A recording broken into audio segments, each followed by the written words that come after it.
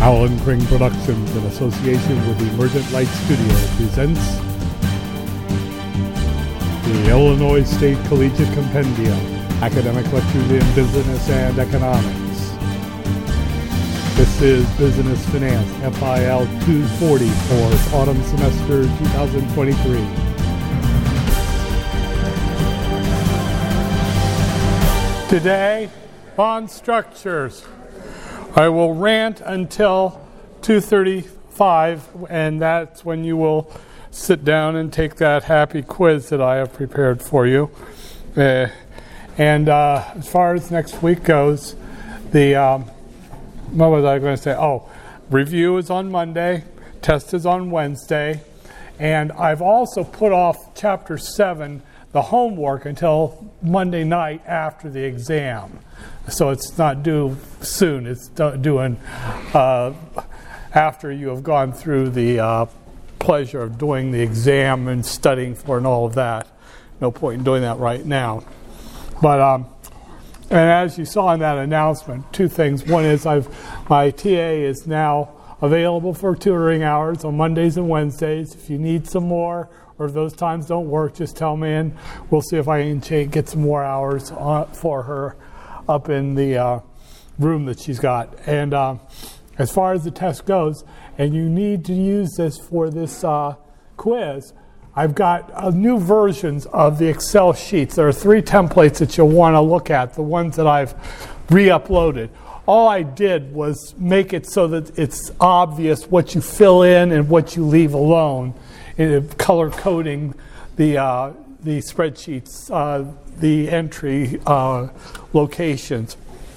And that should help you, guide you. And if you can handle this, you're in good shape. Now, this isn't all of the questions on the numerical questions, but this covers some major ones. So just stay frosty. You'll have 20 minutes to do it. That should be enough time for you to clear it out and get a good score on the quiz going into the midterm. Now, look at the markets, and this is not a spectacular day by any means. If you look at, actually, it's turned up. It was really flat, almost trying to dive down there. And then, look at this. We've got the Dow up just a little tiny bit, 0.02%. And then we've got the S&P 500 coming in at more than 0.4%. And then the NASDAQ almost making 1%. That was beating. There were some prognosticators over the last day or so talking about how the markets are shocked by these high interest rates and how interest rates are going to stay high for a while. So that's going to hurt the markets. As you can see, that's not the case. As I've told you, it looks like it's a good market and a good economy coming up. Even though we do have high interest rates, this is sort of a little bit of a repeat of history. Interest rates have been way below their normal levels for several years now, more than several years. And now, these interest rates that we see now, they seem high, but they're more in line with historical interest rates. And we've had good economies in those kinds of interest rate environments. So there you are. Now have a look here. Crude oil, there you go. As I had said over and over again, I wasn't worried about it going into the hundreds. It's coming back into that band that it seems to like. It was it was above it there for a couple of weeks off and on, but now it's going back down, $84 a barrel, $84.66 on the light sweet Brent crude. And you'll probably see gasoline prices slip a little bit over the next couple of weeks. They never really did go sky high, even when oil was going up in price. But now everything's good. And we've got gold taking a nosedive well down. So the apocalypse freaks are in retreat now, getting rid of gold because the economy is doing fine. So that's good news too. Happy news all over the place. And we got the 10-year bond. Here's the thing that you might want to notice is that the 10-year bond yield is down, price is up. So there's buying into the bonds, and that would be on the speculation that the yields are going to be improving over the next few weeks or so, reflecting the longer-term trend of a higher interest rate regime in the current economic recovery and expansion. But it's nothing to worry about too much right now. Interest rates are going to be higher. Car loans, home loans are going to have pretty stiff rates on them, and that's because the supply of money has been contracted. Supply of something goes down, price goes up. Price of money is interest rates.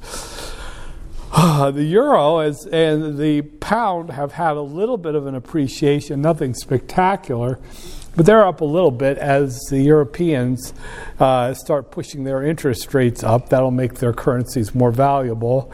The Japanese yen is just sort of sitting there looking funny. But anyway, over on the other side of the world, the Nikkei took a bath today. That's a pretty bad day. 2.25% down on the Nikkei last night. So they're in a bad mood. And London took a dive. It began to recover there at the end, but it still wasn't enough to bring it up even near to where it started. So we're all good on the markets right now. It's a decent day. Hey, it's a good day for me too. Half of it's good, half of it sucks. But AMC is actually living up to those expectations. Remember, I showed you that the projection was that it was going to double its price over the next 52 weeks. Well, it looks like it's actually going to do that. It's trying to anyway. So that's good news for us there too.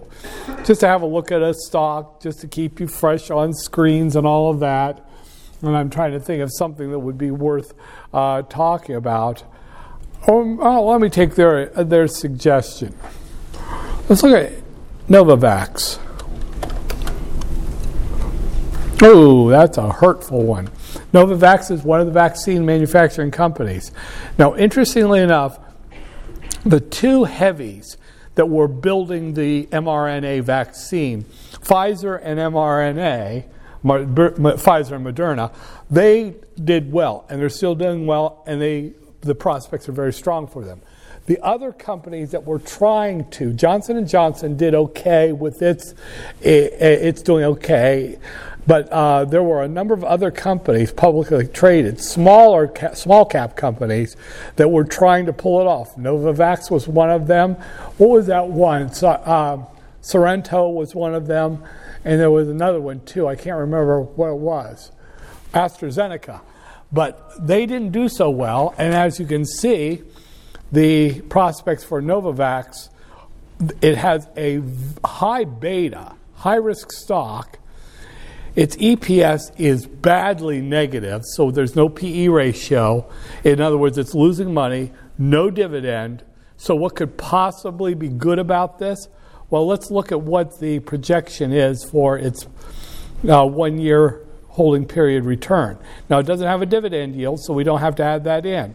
All we do is take the projected price of $20.60 in 1 year divided by the investment today of 7.16 minus 1, and then times 100.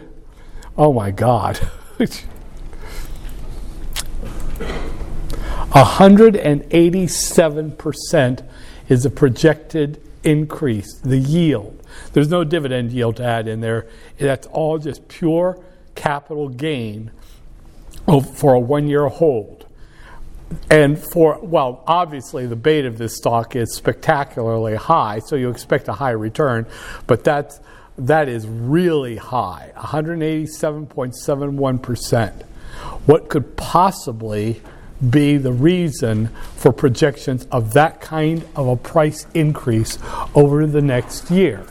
Anything possible that could be going on that would make that happen? You got a guess? New vaccine research? That would be my guess. That's what our guess is. Novavax was in the hunt, and it was trying a novel technology to create a vaccine. Didn't work out. However, what they did was seminal for producing new vaccines of other kinds. And those are on the cusp of going to clinical trials, apparently. And so, if even one of their vaccines turns out to work, they could be heroes, and that stock price will go spiraling up as the projection is thinking it will. Smart money, well, you're taking an awful risk. Look at that beta, 1.68, yeah, about that. That's a lot of risk. But, I mean, just buy 10 shares for $70 and change, and you could have yourself a decent little return to come out almost like, that's almost 200%. That would be like $20 for those 10 shares. That'd be $200 for a $70 throw. And, you know, we all talk, and you're going to hear me just preach this gospel. Long-term investments, buy and hold, and all that. But almost all of us have our own little thing on the side, a fun money account, where we throw money at these kinds of things and just see if they work. Usually they don't, but sometimes you get a real home run. And so I am actually taking a position. I've taken a position in Novavax. I did a few weeks ago. This is not because I'm just starting to do it. But at the same time, I'll probably lose. The company will probably go bankrupt, considering I've decided to invest in it. But you never know. This is your fun money account. You just throw at some possible prospects. You you spend $1 for a lottery ticket, that kind of thing. So there you go. Anyway, on the midterm, I'll have a screen. You just answer questions one after the other. It's nothing I haven't shown you. Just tell me risk undervalued, overvalued, or you can't tell. How much you'll pay to buy 100 shares, how much you'd pay to sell, how much you'd get if you sold 100 shares, that whole thing, and the total holding period return. That'd be a nice little block of 4 or 5 questions on the midterm exam. Not hard if you know how to read these screens, if you've just been watching me do it all this time. Anyway, where the heck was... Oh, now, one thing I do want to show you here. For part of the lecture, well, matter of fact, let me show this to you right now. I'm going to turn this off so you don't see the back curtain for a minute here until I get into student view. This is 240, and bear with me 1 minute while I pull up the files. Okay, so now, well, let me do that again. Home, student view. Okay. Really? There you go. This is how you see the course in Canvas. Now here in Files, if you haven't been here already, you'll see that there is a folder called Spreadsheets. Now the Spreadsheets folder, the ones that will be important for you for the exam would be the loan payment, the NPV and IRR, and the present and future values.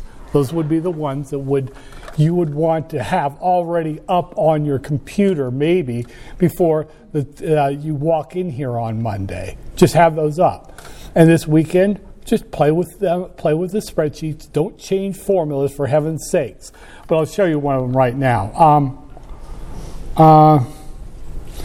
Yeah, let me just pull out the loan payment.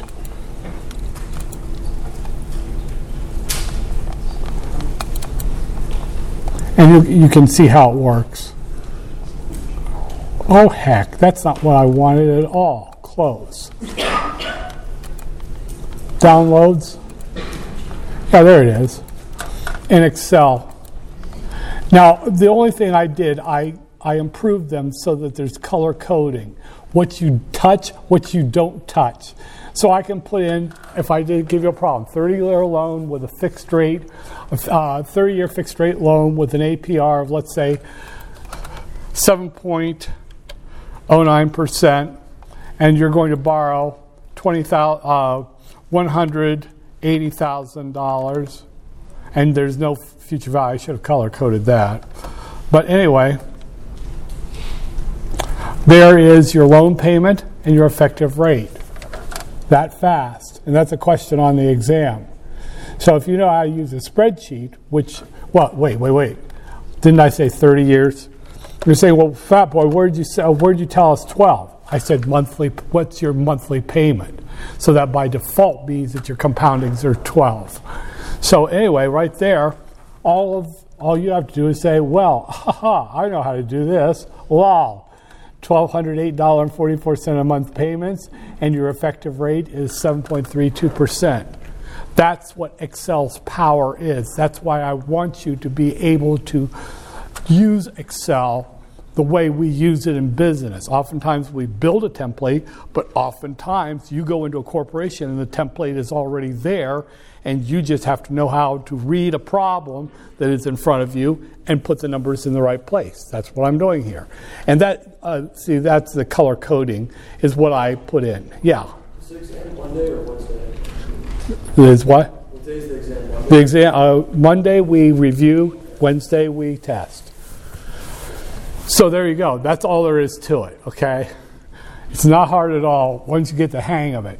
And the same is true for the NPV and IRR spreadsheet, and the same is true for the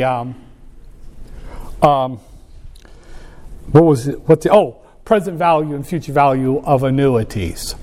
It's the same thing. You just have to know how to read problems and put them into Excel in the right place, and you're done. You're gold.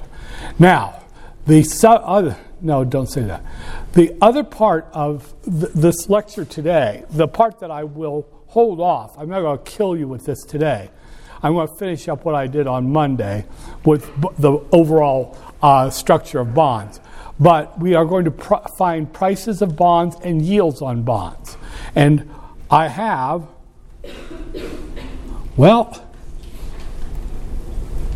have I published that one yet? No, I'm in the wrong place.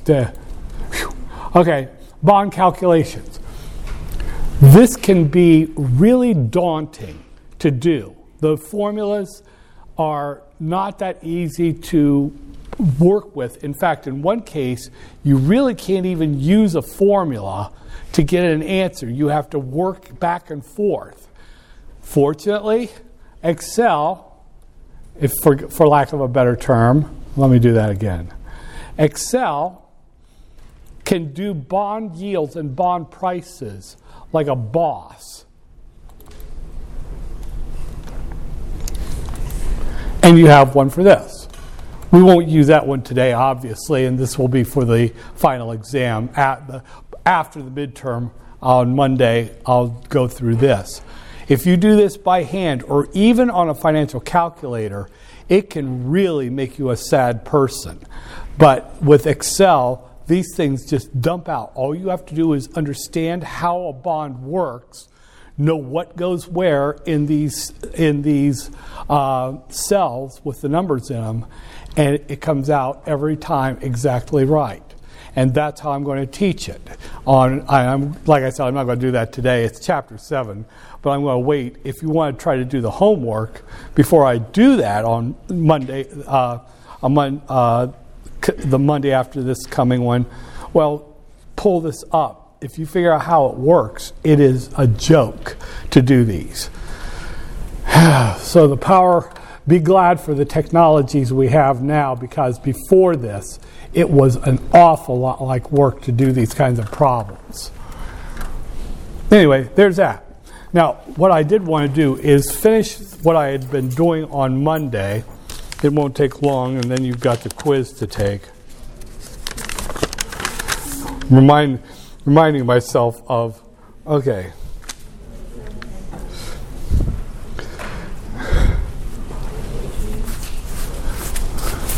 Let me do something here.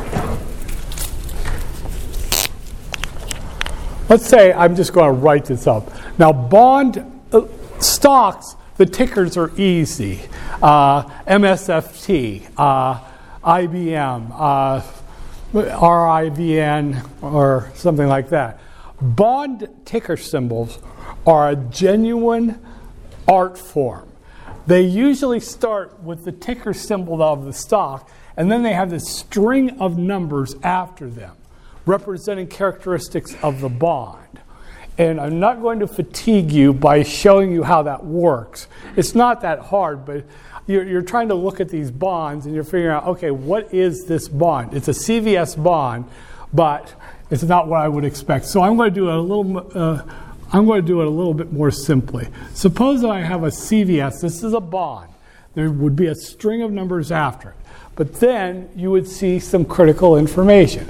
A CVS 4.25%, 2037. And that's a simplified way of showing a bond quote. A couple of things about the bond, the bond, I know. The first thing is that would be the coupon. In other words, this bond pays 4.25% of the face value. Now, the face value of a bond, we always work in units of 1,000. Okay? That's how we always do it. Not always, but that's how you should think about bonds. So that means that you take that 4.25%,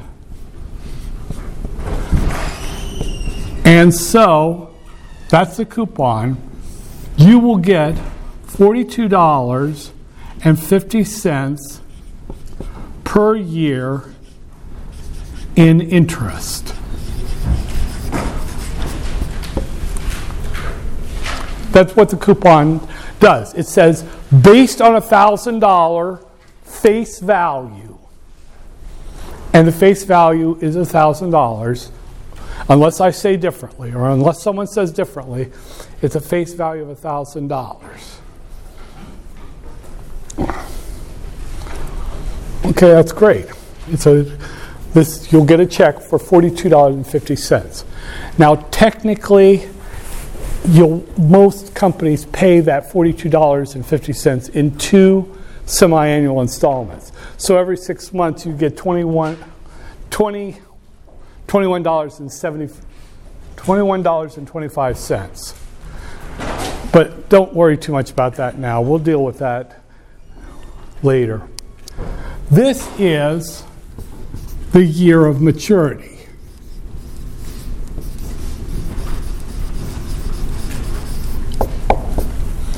So this bond will be paying this coupon for $42.50 every year. And then in the year 2037, it will make one last coupon payment of $42.50. And it will also pay off the $1,000. That'll happen at the end. The $1,000 will be paid back. You lent CVS $1,000. You carried them with just the interest payments clear to 2037, and in that year you get your last interest payment, annual interest payment or whatever, and you get your $1,000 back.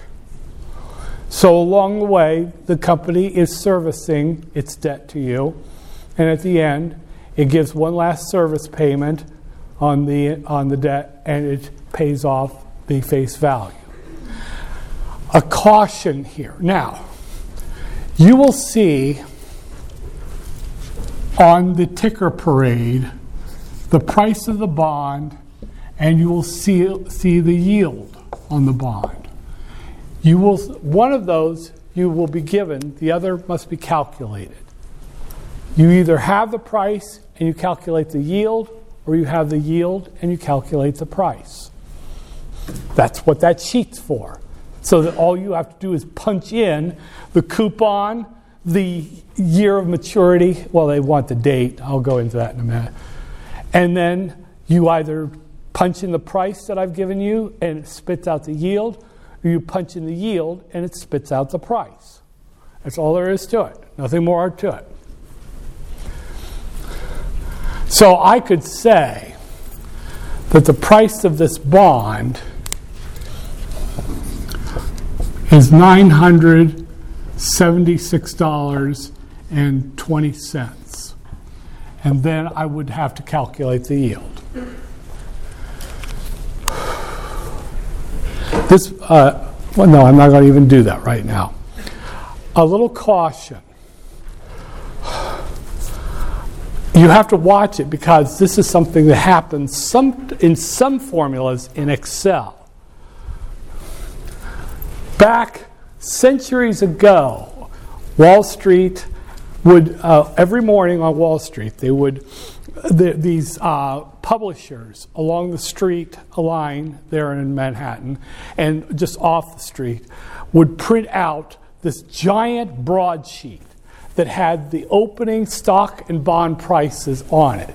So the traders would be heading to their offices, and they would stop by one of the places that had these broadsheets, and they'd buy it.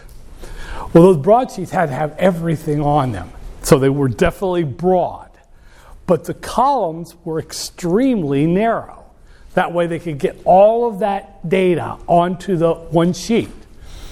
With stocks, and this happened in your lifetimes, but it was before you would have known anything about it. Stocks weren't quoted in dollars and cents. They were quoted in dollars and fractions. Halves, quarters, eighths, sixteenths. So that the fraction would not necessarily be shown in its entirety. Just the numerator of the fraction would be. So you might see a stock that was quoting at 8, and then thered be a little space and a 2. Well, that would have to have been, well, no, it wouldn't have been a 2. Let's say it would have been a 5. That would have said that the stock price at the opening, or at the close of last night, I should say, was $8.05. 8 5/8. That's how they did it. And it compressed so that the column could be very narrow. They did the same with bonds. They didn't quote bonds by the price. They quoted them on the 100. So you would not have, in the old days, seen $976.20. You would have seen just 96.20. Oh, 97.62. 97.62. That is a quote on the hundreds. And they still do that to this day. If you call to buy a bond and you ask for a quote, they'll quote it on the 100, but you are going to pay on the 1,000. Now, I bring this up, aside from the fact that you might trade in bonds someday. Excel, one of the two sheets that I provide you, it wants you to give not the price in dollars, but the quote on the 100. I don't know why they do it, but they do it. You'll see it. I'll show it to you again. Don't worry about it right now. But you just got to be a little cautious. Do you want this in dollars, or do you want this on the 100? This became, a long time ago, there was this fellow I knew. He was pretty wealthy. He thought he was a brilliant stock investor. He had a computer program before anyone even knew, most people even knew about computer programs in the early 1990s. And he went and he bought 10, he saw this quote for a bond at $97.50. So he put in an order for 10 of them. For some reason, he didn't understand. And then he's calling me. He called me, yelling his brains out. They're ripping me off. They took almost $10,000 out of my account.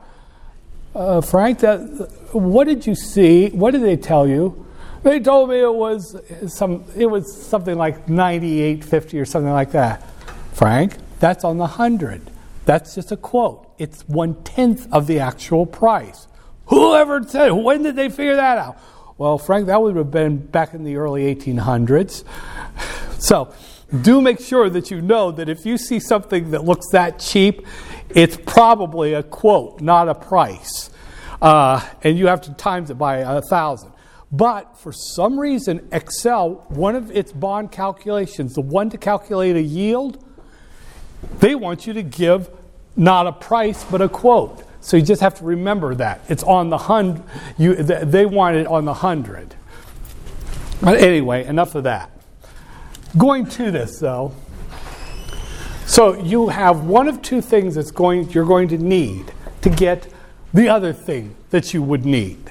One of those you're going to get is the price, and you'll get the yield, or you'll have the yield and you'll get the price.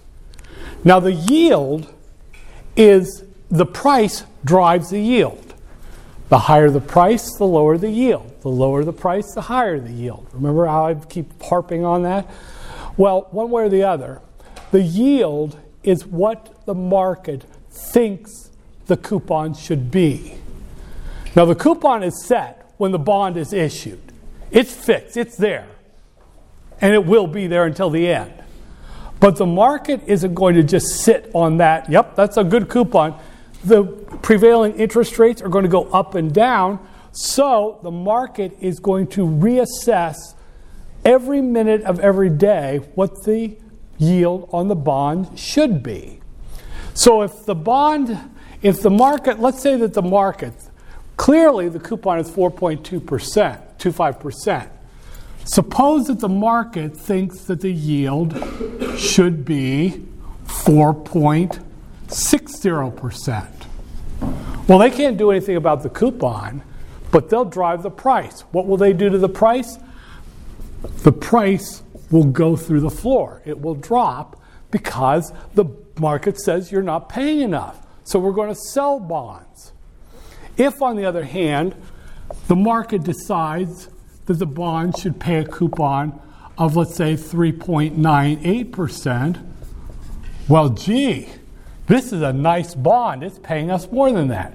So the price will go up as investors buy this bond because it's got a coupon better than what they want. That's all there is to it. And I'll say this again. Don't sweat it if it's not catching on with you right now. But do notice that what is going to happen is whenever prices of bonds go up, their yields are going to go down, and whenever the prices of bonds go down, the yields are going up. That's what I show you every day in this thing right here. Now this is a yield on a 10-year benchmark treasury, but treasuries work like any other bonds. So when I show you this right here, you see how the yield on that bond is going down. That would mean that the price on that bond is going up. Investors are buying the bonds, which is pushing the yields downward. The yield on this one has dropped 6.7 basis points. It's nothing spectacular, but still, that's all that's happening here is that in a case like this, the investors are buying these bonds, pushing the prices up, and that is causing the yields to go down. That's all there is to it. One last thing I want to bring up here. Getting away from this quantitative part a little bit, not totally. You see this year right here, the year. Now, realistically, I would have to give you a month and a day. On September the 12th of 2037, the bond retires, and you get your $1,000. So you would probably want to know more than just 2037. But there is something to be said here. This bond, I would speculate that it was issued in either 2007 or 2017. In other words, this is either a 20-year bond or a 30-year bond. It's already out there. This is selling in the secondary market. It's been bouncing around for some years now. The number of years to maturity in this bond is 14. How long the bond still has left? not how long the bond was for when it was issued. It was a 20-year or a 30-year. The term of the bond is how much time it has remaining on it. So in other words, sir, your term was 85. Your maturity, 85. When you were born, well, he's got a maturity of 85 years. But that's no longer the case. Your term is now 64. And it will get smaller and smaller. Right now, mine is beginning to be measured in decimals. But you see what I mean? The term is shortening. So remember that. You do a quick little calculation. And I think I did that wrong. Let me make sure. And if you have to do this, there's no problem with you unless there's a problem with me. Okay, I said September the 12th. That's almost October the 2nd. So 23 to 24, 24 to 25, 25 to 26, 26 to 27, 27 to 28, 28 to 29, 29 to 30, 30 to 31, 31 to 32, 32 to 33, 33 to 34, 34 to 35, 35 to 36, 36 to 37. 14 years. Yeah, I got it. Usually you can just do the subtraction. 2037 minus the year we're in. And that'll give you the term. But be a little cautious of that. Excel excels, if for lack of a better word, at wanting the exact date you bought it, as well as the exact date it matures. Okay? The date that you buy a bond, when it's yours, it's showing up in your account, that's called the settlement date. That's called the settlement date. The date of record for when you own the bond is called the settlement date. And Excel asks for that when you calculate a yield. For some reason, it doesn't ask for that when you calculate a price. But when you calculate a yield, it wants a settlement date, as well as the date of maturity of it. Now, in a class like this, I make it easy for you. Settlement date is, I'll give you a date for the settlement, and then the term of years later is the, maturity date. But, I mean, they can be different, and that can have a little effect on price and yield. It's just something to keep in mind that you're going to see that Excel sheet. If you pull that out this weekend, you're going to see settlement date. Now, I've made it so that if you know the year, you can just put in the current date and the term, and it will spit out the maturity date. Or if you put in the maturity date and the term, it will spit out the settlement date as exactly that many years before. So I made the Excel sheet simplified for a class like this. But other than that it truly is. Did I close that? Yeah, I closed it. Oh well. Anyway, that's enough on this subject. You need to get started on your getting your quiz up and running.